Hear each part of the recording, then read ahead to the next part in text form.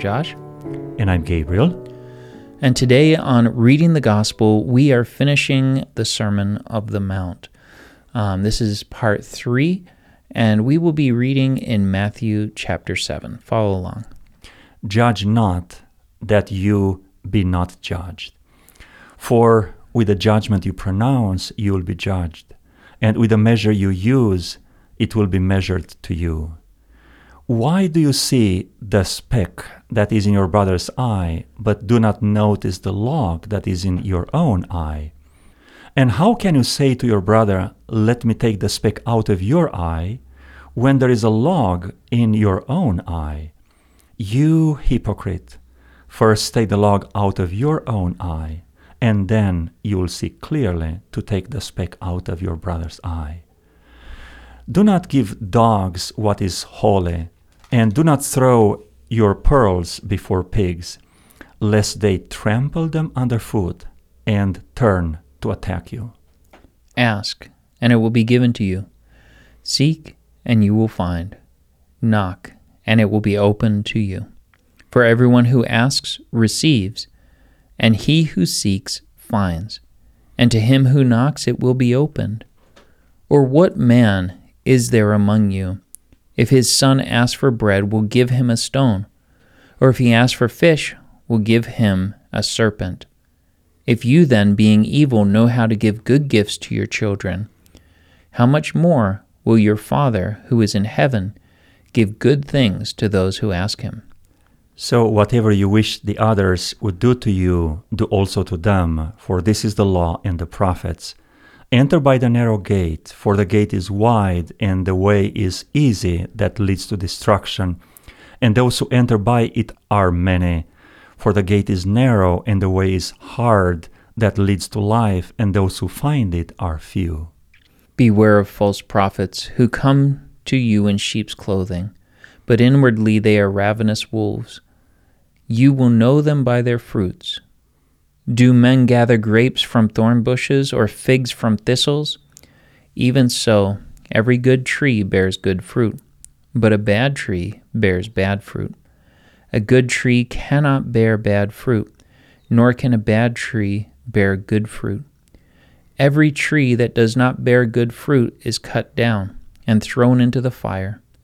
Therefore, by their fruits you will know them. Not everyone who says to me, Lord, Lord, will enter the kingdom of heaven, but the one who does the will of my Father who is in heaven. On that day, many will say to me, Lord, Lord, did we not prophesy in your name, and cast out demons in your name, and do many mighty works in your name? And then I will declare to them, I never knew you. Depart from me, you workers of lawlessness. Therefore, whoever hears these sayings of mine and does them, I will liken him to a wise man who built his house on a rock. And the rain descended, and the floods came, and the winds blew and beat on that house, and it did not fall, for it was founded on the rock. But everyone who hears these sayings of mine and does not do them, he will be like a foolish man who built his house on the sand. And when the rain descends, the floods came, and the winds blew and beat on that house. It fell, and great was its fall.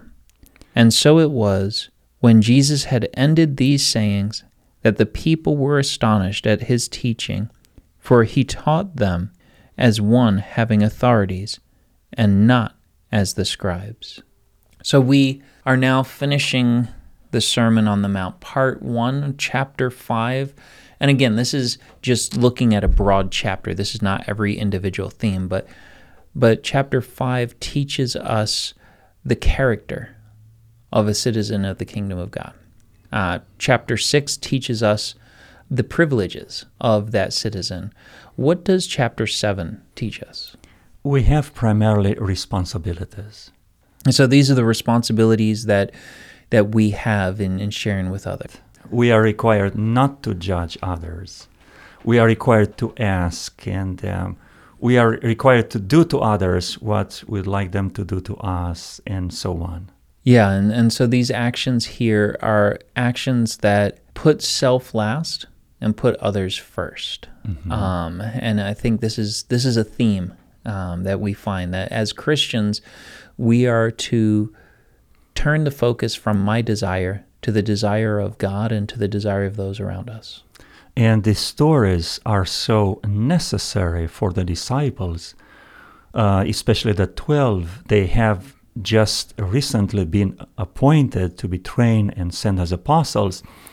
And they had the feeling that something is going to happen soon. It was a high level of expectation.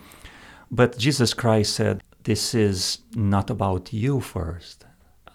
You should put others ahead of you. I think so many times when someone comes to God, they want to do what's right. They want to know the rules. And they focus on this. This is their first focus, on being perfect, on doing what is right.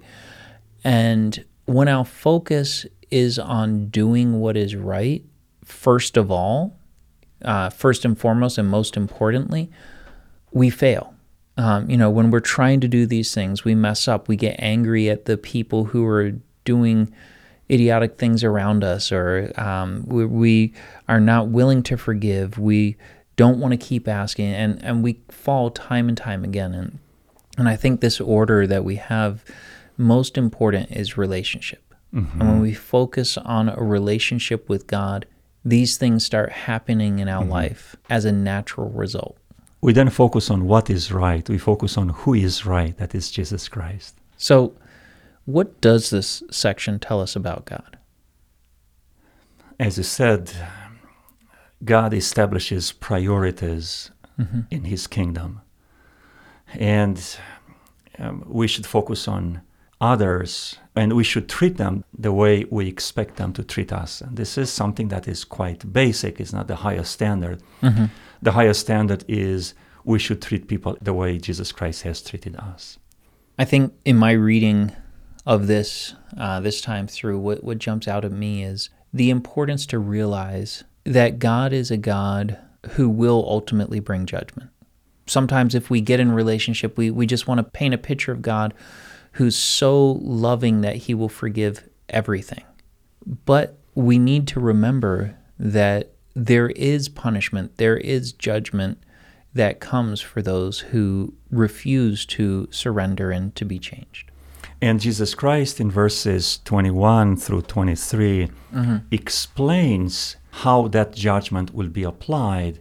As human beings, we like to do what is right. And Jesus Christ said, heaven will not be awarded for those who did what is right, who prophesied, who cast out demons, who did many miracles or mighty works. Heaven is awarded based on relationship.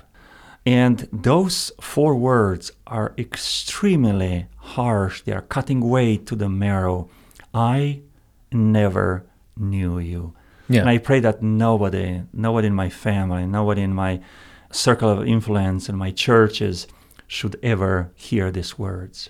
And like you said, about relationship. So how is this passage speaking to us today? For me, it was like an invitation, come close to me.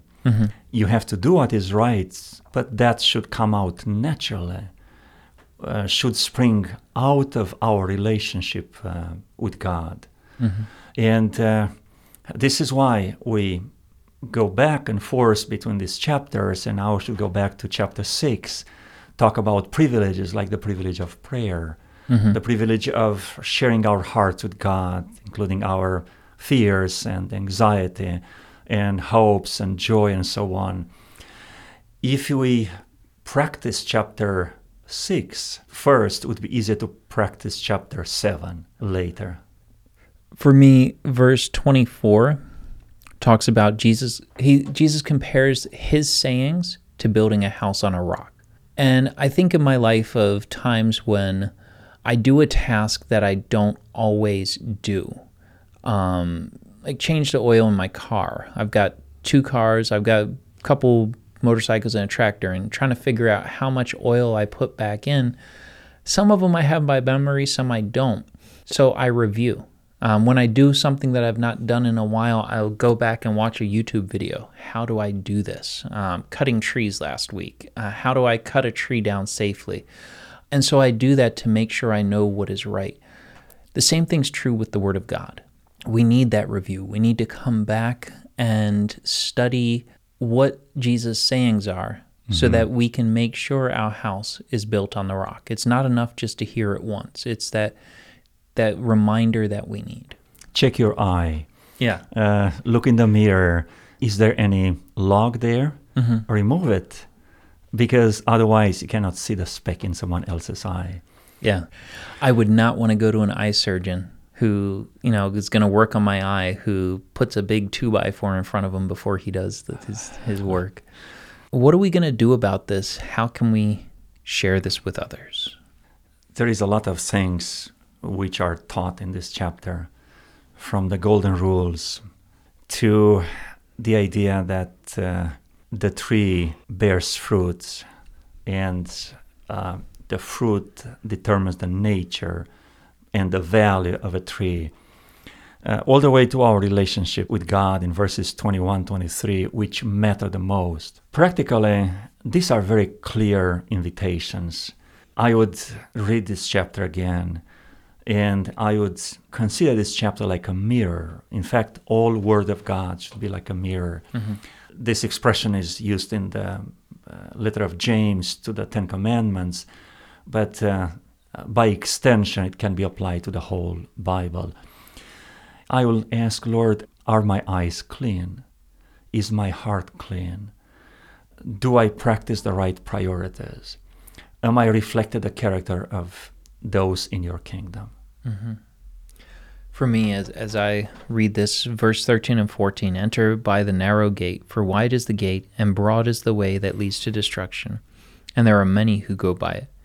Because narrow is the gate, and difficult is the way which leads to life, and there are few who find it.